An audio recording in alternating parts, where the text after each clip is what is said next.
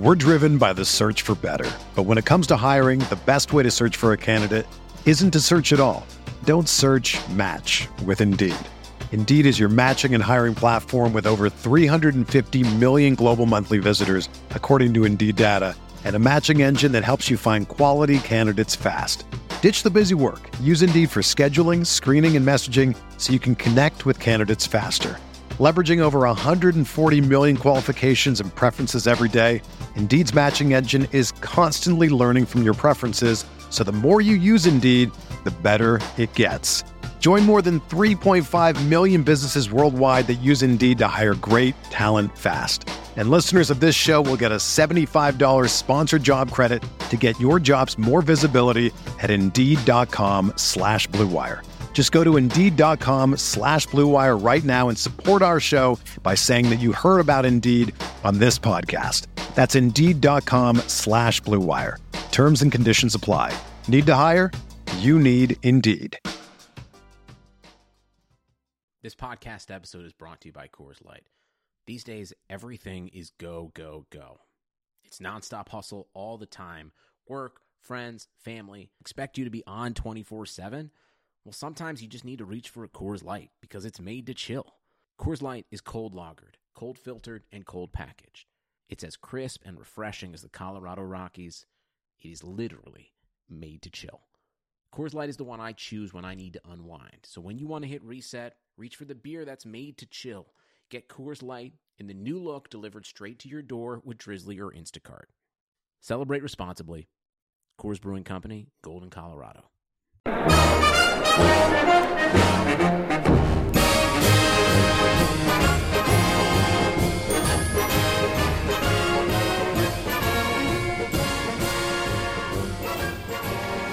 Welcome back to the Bear Report podcast, our first podcast in a couple of weeks. We're glad to be back here, glad you're with us. My name is Jeremy Stoltz. I'm the publisher of BearReport.com, here today with Bears insider Aaron Leming again. How you doing, bud? Oh, doing all right, man. Magic number is 3. 3 weeks until everybody starts reporting to training camp, and we finally get to see some practices the following day. So football season's getting closer, which is good news for me because it's really hot here, and I'm kind of tired of the heat. And usually football season means cooler weather. Yeah, it's right around the corner. I mean, it seems like every podcast we've talked about how quickly this season is approaching, but this is definitely, we're less than a month away, and real football starts. The pads will come on that first Saturday, I believe, of practice, third practice down in Bourbonnais. And that's when you get a real good feel for this 2017 Chicago Bears football team. So this podcast, we want to start doing the preview for training camp this season. We're going to talk about the offensive players today. And obviously we'll start with the quarterbacks. But recently, Mitch Trubisky, Kevin White, player, were at my old alma mater, Wheaton Warrenville South High School, putting on a clinic. And Trubisky was interviewed by a couple of people, and he said that he believes this is a playoff team. You agree with him? I don't. But at the same time, I think he should be saying that. I mean, and I've talked to a few people on Twitter about it. Like, I know a lot of people are making a big deal about this, but here's the thing. Like, and I can speak. I can't speak from experience from professional teams or like high grade, high level teams, but I can tell you that any team that I've ever been on, regardless of how bad we suck, even going back to 8th grade basketball when we were 1-18, every game we went out thinking we were going to win it. That's what you have to do, and especially in professional sports. I mean, you've got to be able to do that. So, I mean, I think I'd be a lot more concerned if he came out and said, "Yeah, I think this team's really going to suck, and I'm probably going to get a lot of chances to play." I don't think there's anything wrong with it. I know that the Bears are kind of a laughingstock right now for a lot of people, but what else do you expect them to say? Yeah, I agree, and I don't think. I don't think he should be paying attention. Let's say the Bears are a laughingstock to a lot of people, and I agree with that. But I don't think that, he didn't earn that. And I think he's the one who could change that. So I think that's a great attitude for him to have, a great attitude for, a guy at the top to potentially, that could permeate down through the rest of the roster. Especially when you have a roster full of a lot of free agent veterans who came in here. Again, they have no relationship to the sorry teams that have been out there the last couple of seasons. They don't know anything about that, and they don't care about that. So it's good to hear, a new guy, the guy who's going to be the face of the franchise, saying all the right things. And really, Trubisky has said all the right things from the get-go. I mean, the kid, he's smart enough at least to know what to say and what he should be saying in the media, and that's a good thing. I mean, that just, at least to me, it shows a level of intelligence that you can build with. Now, on the opposite end, Kevin White said that he shouldn't have been saying that. You agree with Kevin White? No, I think Kevin White should probably just worry about not being injured. I think that's really where that's at right now. I think I don't know. We've talked about extensively about Kevin White over the last few months, and it's like, dude, just shut up and play. Like, I don't care. I don't care. Like he may have had a certain way of going about things. He may be sour, but it's like, dude, Mitch Trubisky's the quarterback, and if he's feeling a certain way, it's not like. And Trubisky was sure to come out and say, I'm not guaranteeing the playoffs. I just think we can make the playoffs. Yeah. And it's like, all right, dude, he said nothing wrong. Like I said, if this was the exact opposite thing, he's saying, yeah, we suck, and there's probably going to be some big issues this year, then I would be a lot more concerned. Yeah, and I think Kevin White has obviously dealt with a lot of backlash in Chicago, and some of that he's brought on himself. When you're top 10 pick, number 7 overall, and you play 4 games your first 2 years, you can't expect to be treated like a king. When you lie about your injury immediately before you've ever played a game, or even gone to training camp, there's going to be some backlash, and he's harbored that a lot, and I think. He's got. His boss is the same way. There's a disrespect, a paranoia about what is made public, about what is said, and I think that's definitely trickled down to Kevin White, and obviously trying to get it to Mitch Trubisky to be the same way. And I agree with you. I don't think that a kid should come in and say that we suck. Really, what was he supposed to say? I mean, he sees the talent around him, and this is his team, and he wants to win. And I think that's a good thing. I don't know what Kevin White wants. I would, like you said, I would like for Kevin White to get on the field, stay on the field, and make a few plays, maybe catch a touchdown pass. Do that first, and then you can talk about what the rookies should be saying. But we'll move on. Let's talk about the quarterback group in general. I know we've discussed a lot about this group, and I still, I think it's a shame right now that no work can be done with the coaching staff, because I think when we talked to Mike Glennon during the last week of veteran minicamp, one of the last practices, and he said that basically every time you see me run a play out here, it's the first time I've run a play. So I don't know how much progress he can make over the next 3 weeks when they can't work with the coaching staff in really understanding and absorbing the playbook. And I wonder if Mike Glennon is still going to be running plays for the first time when we get down to Bourbonnais. And with only 3 weeks of practice, only a couple weeks before the first preseason game, do you really expect by the time this season starts that Mike Glennon is going to be 100% comfortable with Dowell Loggains' offense? I don't. And I've kind of thought about it a little bit, and it's like, I see the only quarterback saying this. You don't hear Mark Sanchez talking about this. You don't hear Mitch Trubisky talking about this. It's like, is Mike Glennon getting more of the playbook than these guys are? What's going on? At least to me, and Jeff Saturday talked about this, I think it was a few days ago, and I think it was on ESPN 1000, and he basically said that he believes that the Bears are doing themselves a disservice if they really go into training camp thinking Mike Glennon's going to be their starter regardless. And I agree with that, because you have all 3 of these guys coming in, because Connor Shaw's probably not going to be there and he knows the playbook. But you have 3 guys coming in that are all learning the playbook at the same time. I've had the same amount of time, and as of right now, Glennon is that guy. So I would like to think, he needs to know it, and I know he's been doing a lot of work with the guys outside, going to concerts or doing whatever they're doing and getting together with guys. So I don't think it's for a lack of effort, but if this is still an issue come training camp, let's say 2 or 3 weeks in, going in the preseason, then it kind of may be a little bit of a concern. Is this just something that he's not absorbing, or what's going on? Well, I don't know if it's necessarily on Mike Glennon. I think it's just a lack of time that any team has.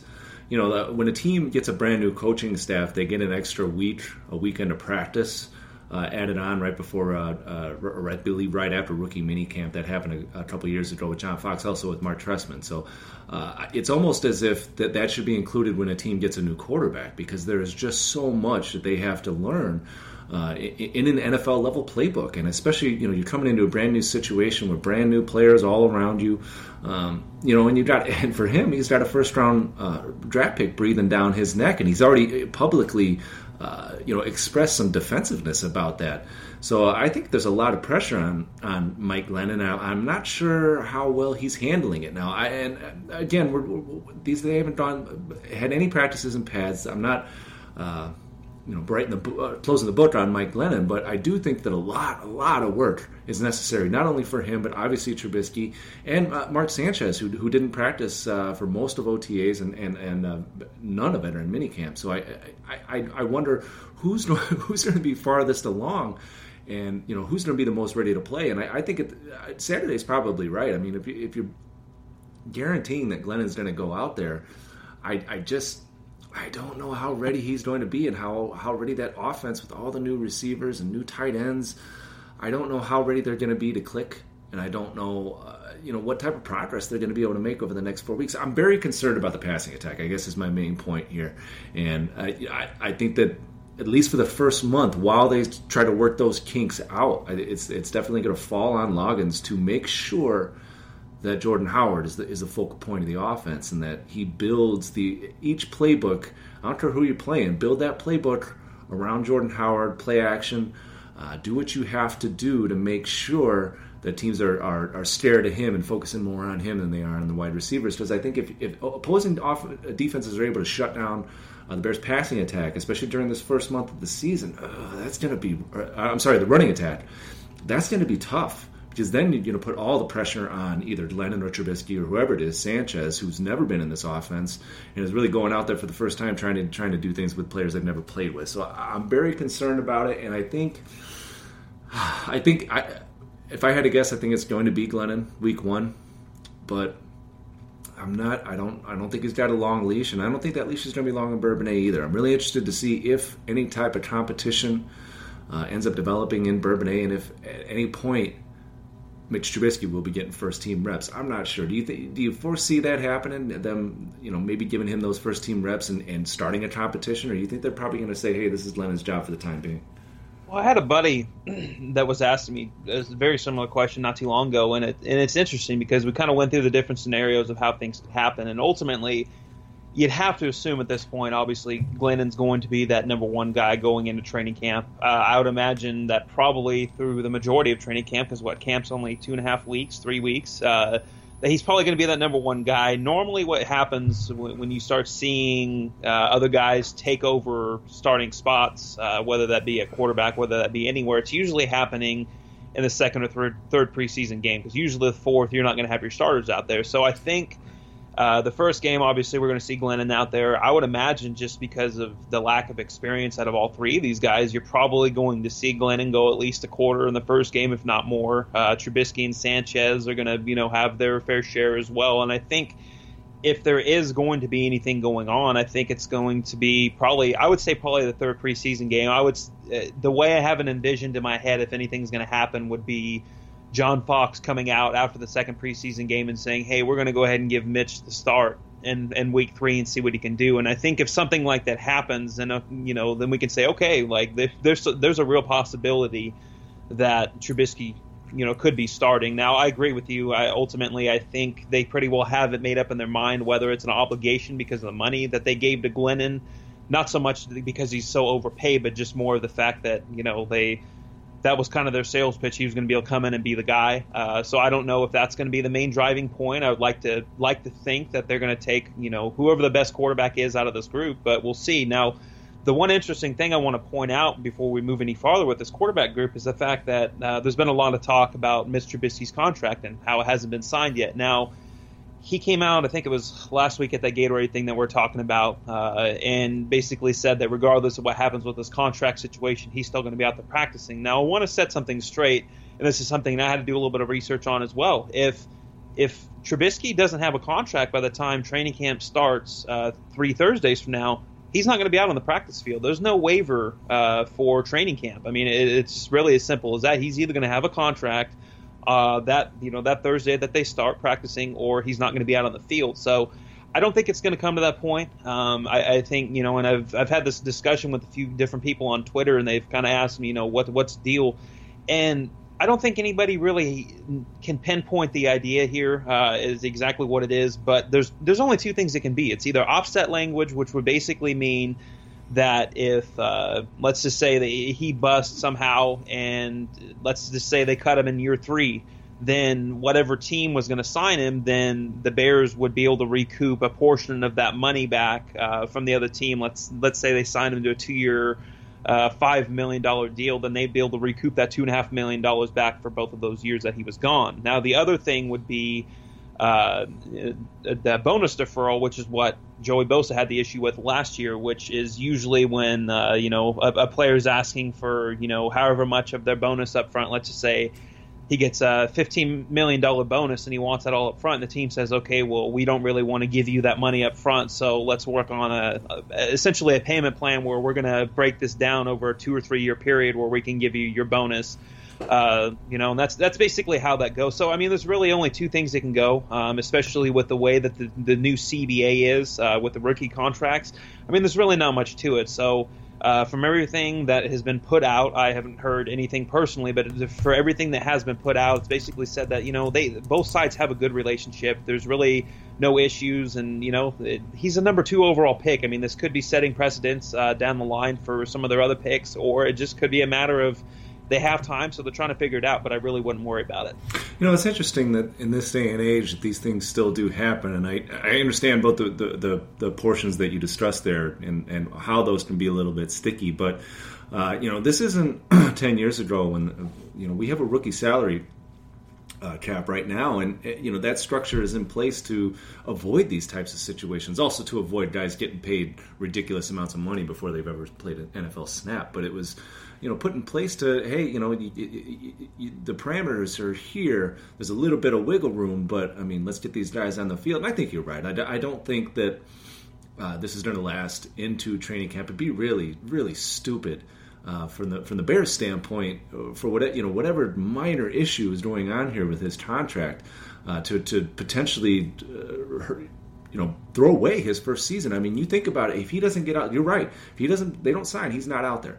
So if he doesn't get out there for training camp and he misses a week or 2 of training camp or potentially the first preseason game or something, there's no chance he's going to be ready at any point in the first half of the season to play this year. So, if it comes down to, who's going to start, if Mike Glennon goes down, then it's Mark Sanchez. I mean, there is no debate there if Mitch Trubisky does not get out there right away. And I know that Joey Bosa had a really good season last year, but didn't he start off a little slow? He dealt with an injury right away. And, he didn't play. I'm looking right now. He didn't play the first 3 games. And he came out and had 2 sacks his first game. But, clearly he came out, he wasn't ready to play because he hadn't been out there practicing, and he got hurt right away, and they didn't have the opportunity to play him the first 3 weeks. So, and that's just a guy who's getting after the quarterback. He's got one job to do.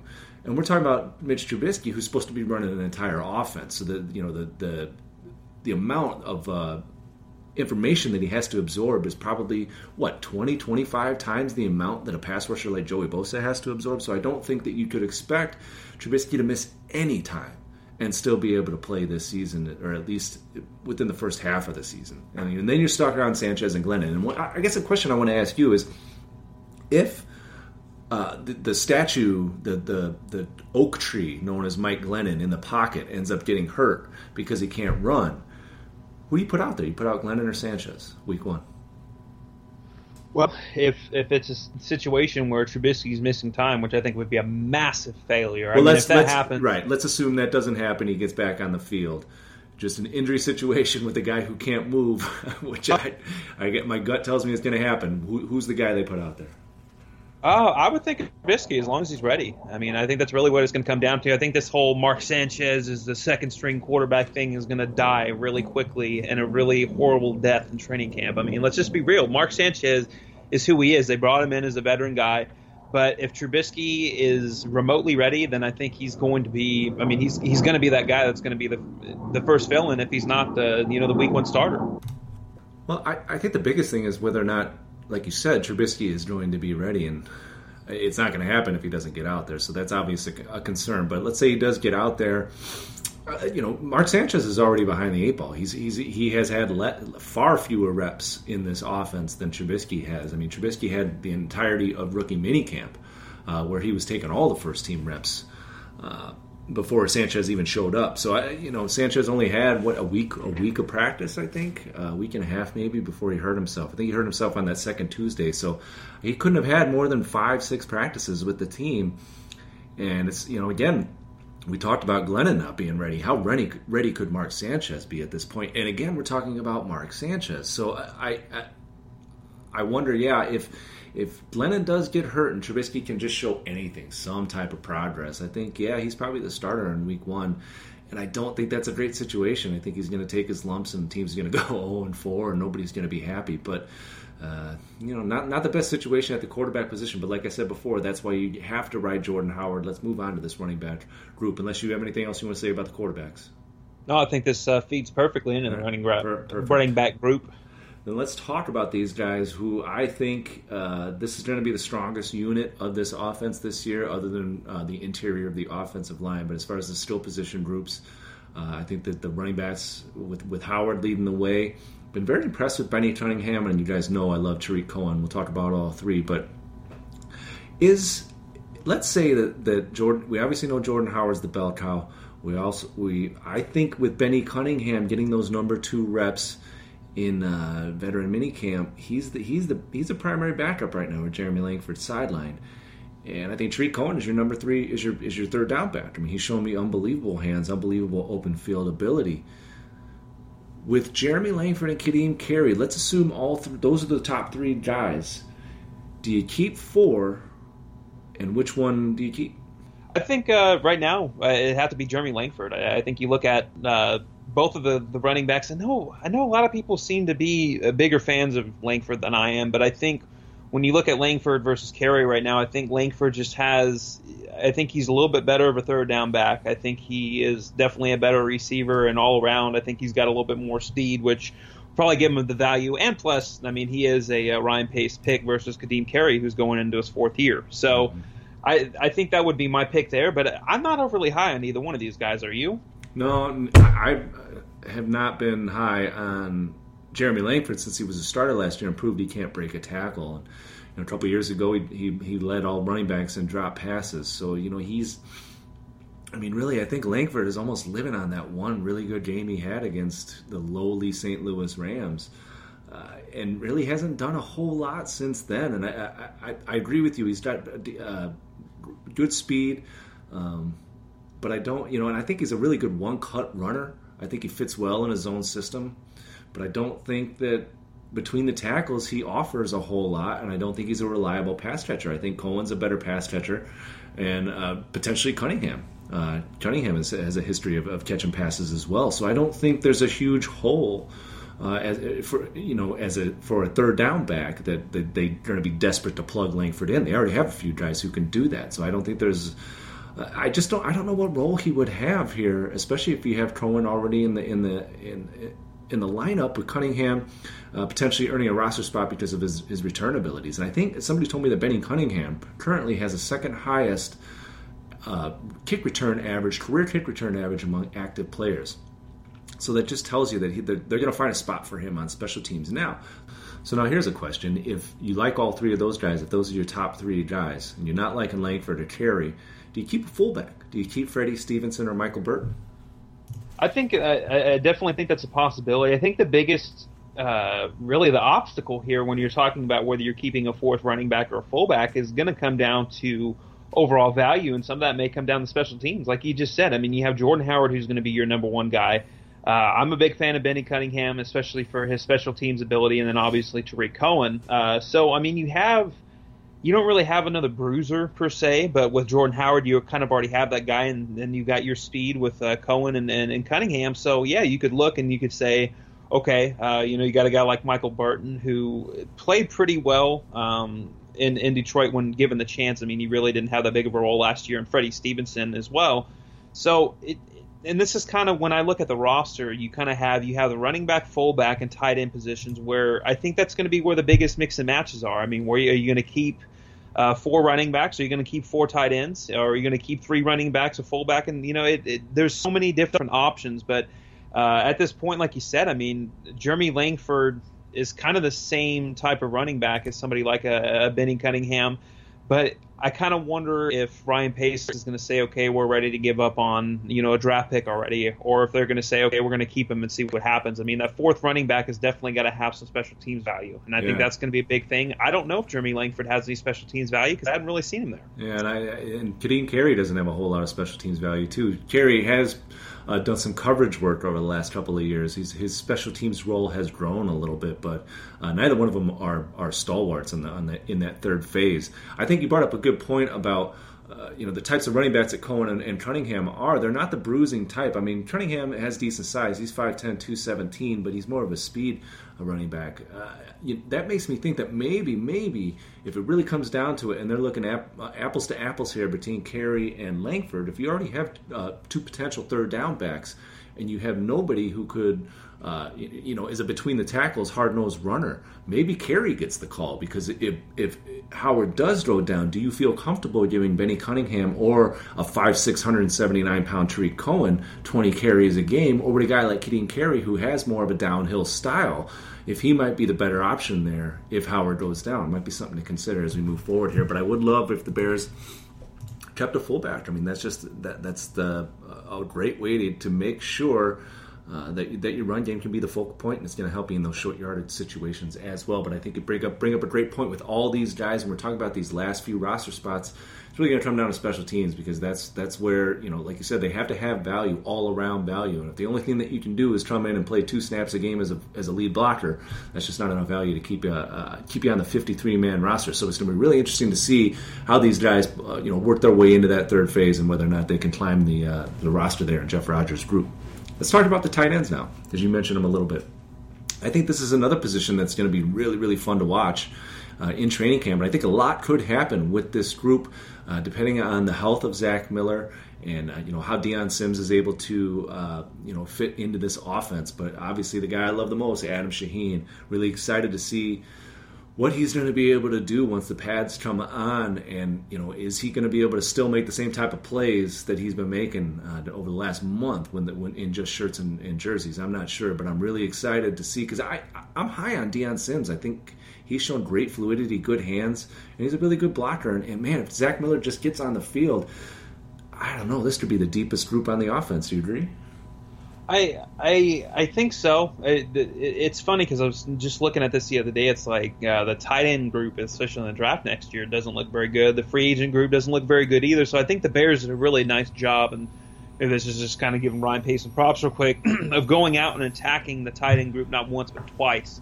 I think my biggest X factor here, like you said too, is going to be Zach Miller, but I think mine's for a little bit of a different reason, because Miller's a guy that is coming off of yet another injury. He's already, I think he's going to be 32 or 33 this year during the season. So you look at this guy and you say, okay, you just spent $6 million a year on Deion Sims, and you just spent a second-round pick on Adam Shaheen. And then you have somebody like a Daniel Brown, who I thought played pretty decently well last year. So and this kind of goes back to what we were just talking about just a minute ago with the roster spots. Now, do you keep three tight ends, or do you keep 4? I think if you keep 3, which is what I have currently projected right now, I think a lot of Zach Miller's future, personally, I think it's going to depend on how Shaheen and Sims look. Now, I think Sims is going to be the guy who ultimately starts, just because he is a good blocker as well.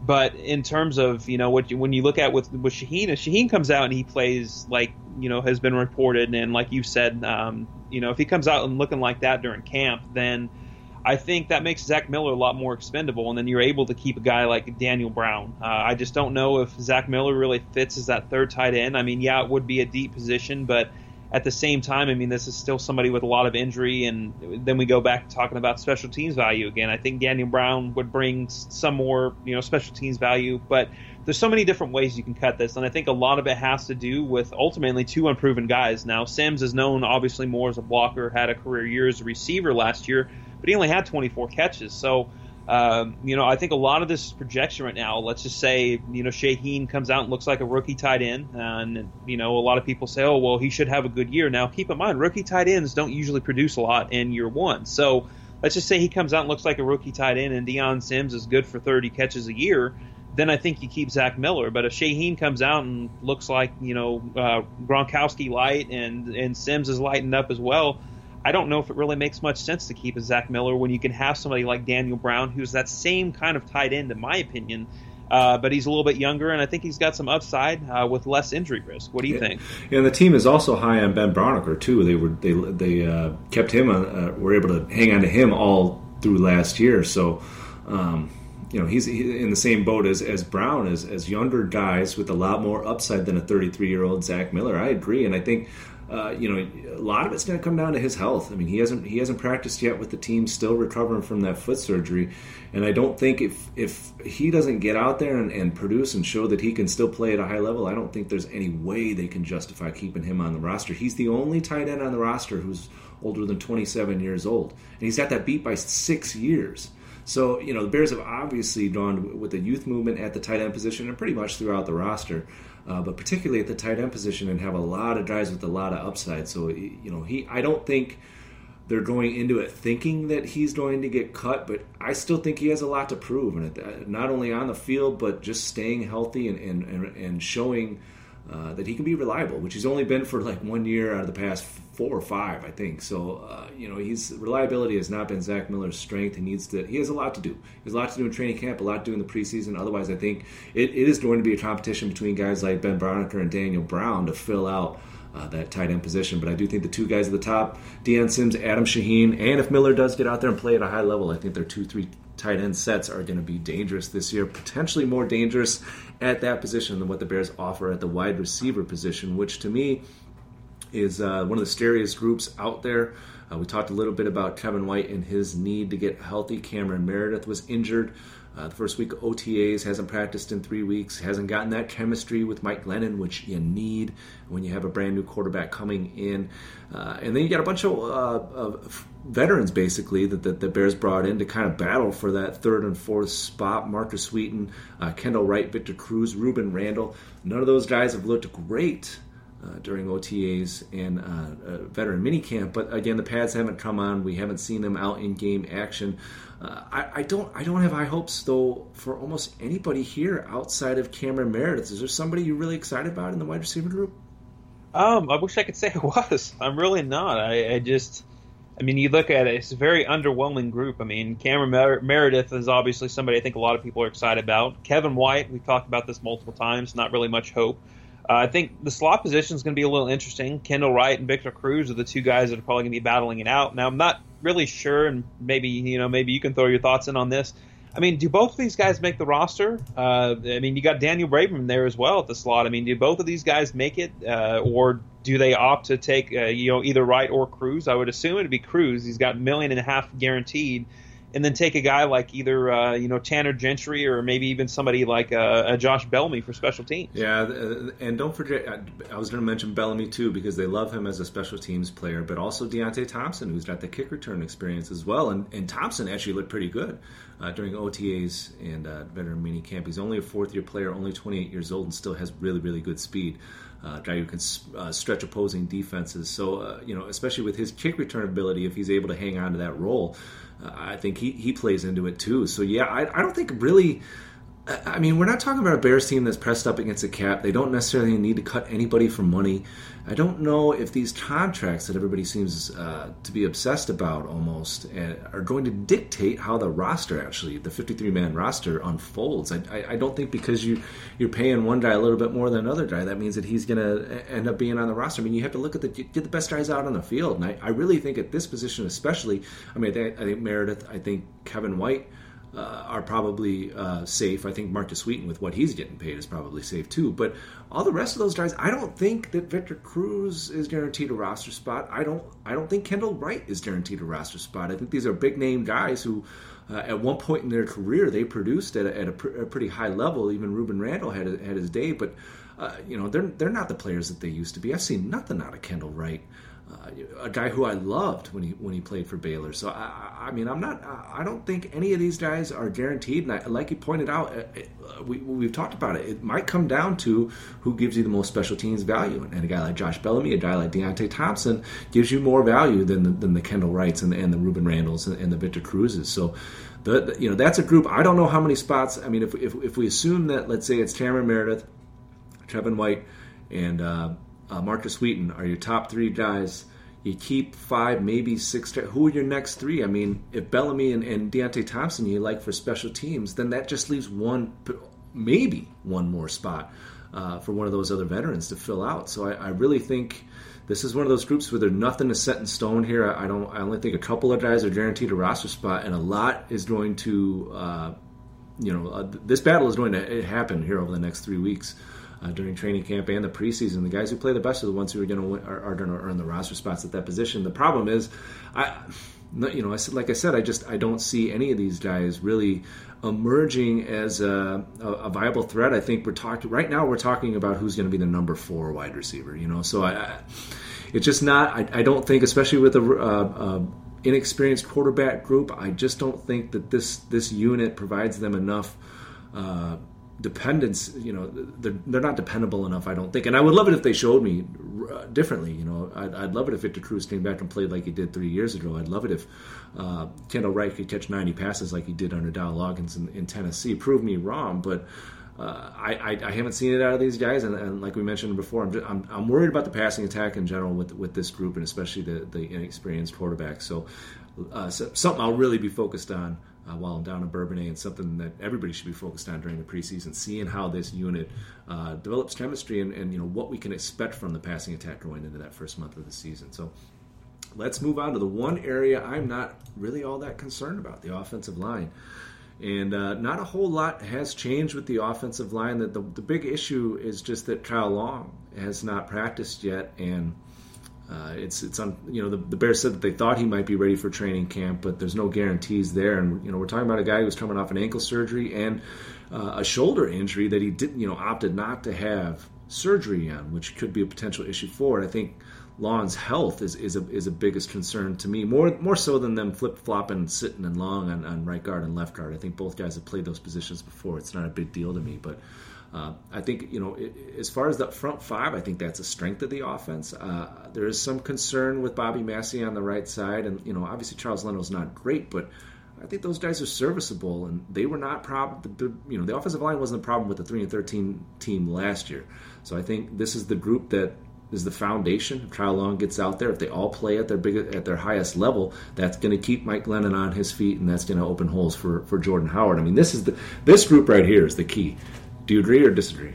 Oh, I 100% agree. I think really when you look at it, you have, especially the interior offensive line, I think, assuming Kyle Long is actually healthy, is going to be, that's going to be their bread and butter, and especially with the running game. I know a lot of people keep talking about how, Jordan Howard's going to take a step back this year because of the quarterback situation. It's like, do we really have that short of a memory that we can't go back last year and remember that Matt Barkley started the most games out of any Bears quarterback? The quarterback situation was arguably much worse last year than it is this year. I mean, you can't say that it was a whole lot better, that's for sure. Oh, and that's kind of my thing, and especially with, you look at it last year, and Cody Whitehair was the only interior lineman to start all 16 games for them last year. I mean, if let's just say Josh Sitton stays healthy and Kyle Long stays healthy, I think that's a big boost. And then you look at getting Hronis Grasu back. Obviously, he's probably reserve, and Eric Kush, and then Jordan Morgan. That interior line. There's a lot of depth there. And I think when you look at the tackles, obviously it's a little bit more questionable. I think the biggest thing for me, what I'm going to be monitoring through training camp and this year in general, is Charles Leno. This is a guy who is going into a contract here. He's a 7th-round pick. Nobody really had any expectations for him when he was taken out of Boise State by Phil Emery. And this is somebody who slid in and done a pretty decent job. I'm not going to say he's been good, but I think he's been right about league average, maybe a little bit below. But, this is a huge year for him. Just look at what the offensive tackle market was this last year in free agency. I think right now he's looking in a market of probably $5 to $7 million. But I think if he comes out and plays above average, we're talking. His contract could get anywhere from the $8 to $10 million range. And then you got to look at it and say, okay, well, is this somebody that you're really wanting to pay this kind of money? And obviously, we'll see as that plays out. But I think that's a big question mark right now. I think looking towards the free agent market next year, there's really not much out there, and he's going to be one of the bigger names. So I think this is going to be, you can look at the roster however you want to look at it, but there's a lot of impending free agents that the Bears are going to have in the coming year. But I think this is one of the big names in Charles Leno. I think he's somebody who has got a lot to prove, but I don't think he's really going to have to do a lot better. I know a lot of people are really hard on him, I don't get it. I mean, I think it was Pro Football Focus put out something, I think it was yesterday, and he had like a pass blocking efficiency right around like 95%. He was third in the NFC North in offensive tackles, and obviously that's not saying too much, but I think he's a little bit better than people think he is. I don't think he's he's definitely not a top left tackle, but at the same time, left tackle is one of the more valuable positions. So I think when I'm looking at all these guys, I think he's definitely going to be the top guy, and then obviously the depth is going to be big. But yeah, I 100% agree. I mean, this is probably outside of running back, when you look at the offensive side of the ball, I think this is probably one of the more quote unquote sure things on the roster right now. Yeah, and that's a really good point about Leno. He's only 25 years old, and feels like he's been around forever, but he's only entering his fourth year, his final year of his contract, his rookie contract. 25 years old, started all 16 games the last 2 seasons, really hasn't dealt with any major... he played 16 games last year, but he only started 13, so a few injuries last year, but nothing major. I mean, he's been fairly healthy and fairly consistent at one of the most important positions in the game, the position that keeps your quarterback healthy. And you're right. I mean, he'll turn 26. So he turns 26 the first week of the season. So you're going to have a 26-year-old next year, 3-year starter, 3.5-year starter, because he started 6 games his rookie year, 1 game. So a 3-year starter at left tackle, and he's only 26 years old. Like you said, there's a huge market out there for guys who are that young, that experienced, and that capable. And I think you're right. If he comes out and lights it up and shows that he's a legit left tackle. I mean, this is a guy who's developing. Everybody's, all the people who are hard on him, I think, are forgetting that he is so young and that he is a developing guy, and he's not Jamarcus Webb. I mean, Jamarcus, we saw that those guys there was no future for some of the left tackles that the Bears have had out there recently, and Leno has dealt with some of the best defensive ends in the league at times, and I know he's had his struggles at times, but who hasn't? And I think if you're looking for a perfect left tackle, very few of them are out there, So I think that he's more than serviceable, and I think you're right. If he has a great season, the Bears risk losing a guy who has, really gotten better as he's progressed. And I think if he takes that next step, that's going to be great for the offense this year. But I think that potentially means that offensive tackle could be an issue. Maybe they'll slide. Then we'll actually get to see Kyle Long play left tackle. Who knows? But what do you moaned at that one? Yeah, I don't even want to think about Kyle Long at tackle. Oh man, I think if this unit's going to play at a Pro Bowl level, an elite level, at a top 5 level, which I think they can, it's really going to be dependent on Kyle Long staying healthy. And I know that they do have some good depth along the interior, but I like Kyle Long out there with Cody Whitehair at center rather than Taylor Boggs at center, and Cody Whitehair playing a position he's never played in the NFL before. I think that with Sitton, Whitehair, and Long, you have the makings of potentially the best 3-man interior offensive line in the NFL, and you have 2 very serviceable offensive tackles to bookend them as well. So I think that if everybody stays healthy, this is going to be the unit. The biggest problem, and you mentioned it before, there isn't a whole lot of depth at this offensive tackle position. I think we're talking guys like Tom Compton, Bradley Soule, William Poles, guys that you probably never heard of, Joseph Diego, the undrafted rookie out of Florida International, guys that you probably don't want starting on your team, and that was kind of a situation that the Bears were in last year as well. So they didn't address the offensive tackle position in the draft nor in free agency, so now they are it's still a very shallow position. So hopefully Leno, Massey, they perform but also stay healthy as well. Anything we missed on offense? I think that's pretty much it. I think I'm going to throw one thing in at receiver really quick. I think you asked me about upside guys. I would say at least I think my one upside guy right now would probably be Marcus Wheaton. More and more I thought about it. I think he's got – I'm not saying he will be Emmanuel Sanders, but I think he's got kind of that upside, to be somebody who comes out of Pittsburgh, a little inconsistent at times and really turns it onto a whole nother level. Not saying that'll happen, but I think out of any of these guys that I'd be most excited about that they added, I think he'd probably be it. Yeah, and I agree. Marcus Wheaton was actually, of all the veteran additions that they made at the wide receiver position, he was the guy who impressed me the most of that group. And I think that at the very least, he still does have that end-to-end north-south speed that's going to maybe potentially get a safety out of the box, and that would, again, benefit the running game. I mean, if you have guys who can stretch that defense over the top, that keeps them from putting that eighth guy up near the line of scrimmage, open things up for the offensive line, open things up for play-action passes too. So I think, you get a good play-action game where safeties and linebackers are rushing the line of scrimmage because Jordan Howard is potentially, they're afraid Jordan Howard's going to get the ball. That gives a guy like Marcus Wheaton, who has that speed, the ability to get over the top and make big plays. I wouldn't be surprised at the end of the season, a few big plays. Kevin White gets hurt again, Cameron Meredith doesn't get it going. There's a chance that Marcus Wheaton might end up, with 750 yards, most of which will come from those big deep passes, might end up leading the team in receiving yards this year. That's about it, guys. That's the end. We got about a minute left, so we're running on out of time here. But good conversation here about the offense. A lot of question marks, a lot of things that still need to be figured out as we head into training camp. We'll keep you updated with the podcast, probably a couple podcasts per week during the training camp as we lead up to those final cuts. But that's it for us this week. Thanks for joining us. Be sure to follow Aaron on Twitter at Aaron Lemming NFL. You can give me a follow at Bear Report. Come check out all our work at bearreport.com as well as our Bear Report Facebook page. You can talk to us every day at the Bear Report message boards, and if you haven't already, subscribe to this podcast on iTunes. That's it, guys. I hope you had a great 4th of July weekend, a great weekend coming up, and we'll talk soon.